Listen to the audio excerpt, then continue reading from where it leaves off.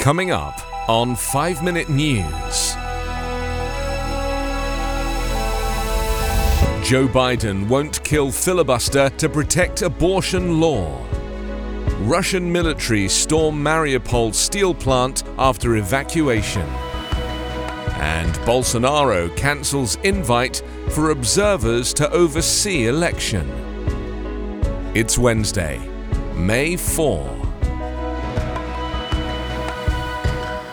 I'm Anthony Davis. Joe Biden blasted the radical Supreme Court draft opinion that would throw out the landmark Roe v. Wade abortion rights ruling that has stood for half a century. The court cautioned no final decision had been made, but Biden warned that other privacy rights, including same-sex marriage and birth control, are at risk if the justices follow through. Chief Justice John Roberts said he had ordered an investigation into what he called the egregious breach of trust in leaking the draft document, which was dated to February. Across the nation, Americans grappled with what might come next.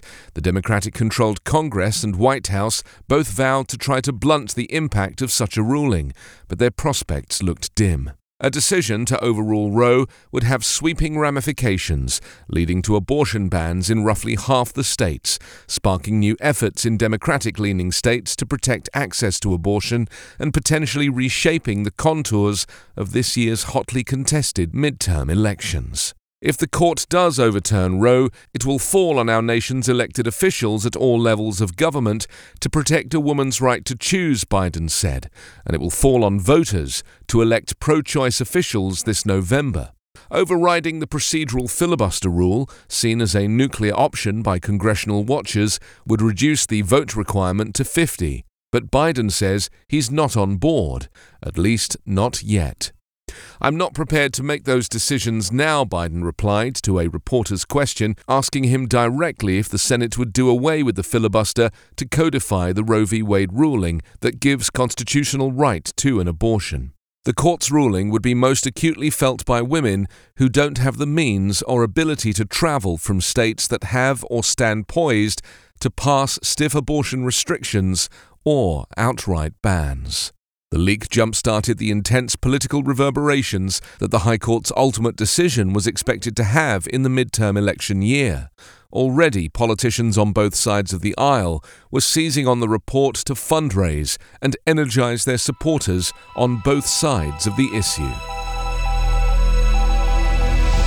Russian forces began storming the steel mill containing the last pocket of resistance in Mariupol on Tuesday, just as scores of civilians evacuated from the bombed-out plant reached relative safety and told of days and nights filled with dread and despair from constant shelling. Osnat Lubrani, the UN humanitarian coordinator for Ukraine, said that thanks to the evacuation effort over the weekend, 101 people, including women, the elderly and 17 children, the youngest just 6 months old, were able to emerge from the bunkers under the Azovstal steelworks and see the daylight after 2 months.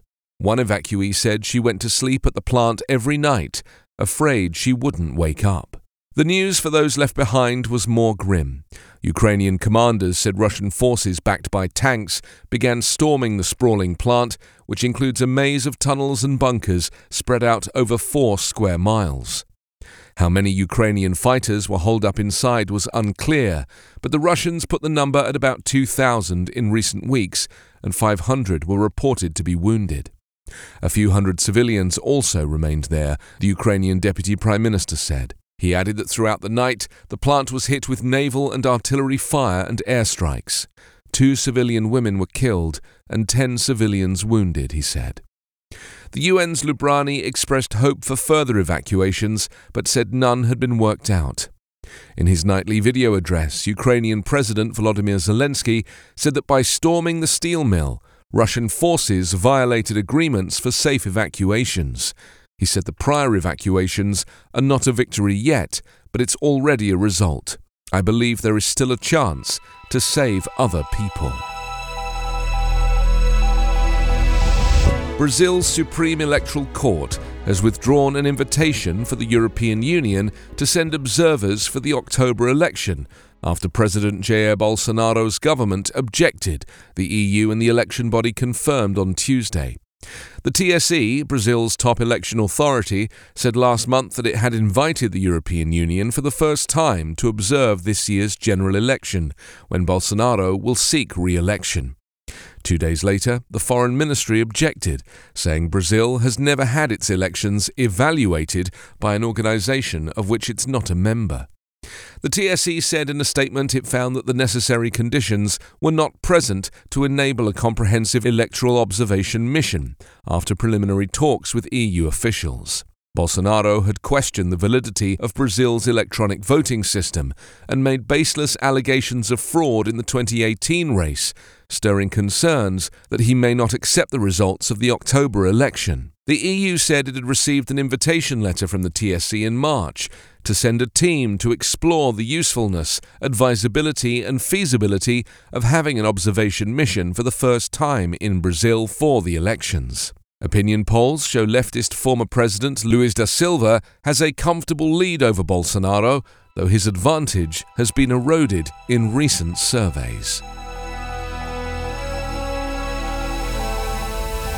You can subscribe to 5 Minute News on YouTube with your preferred podcast app. Ask your smart speaker or enable 5 Minute News as your Amazon Alexa flash briefing skill. Subscribe, rate and review online at 5minute.news. 5 Minute News is an evergreen podcast covering politics, inequality, health and climate, delivering independent, unbiased and essential world news daily.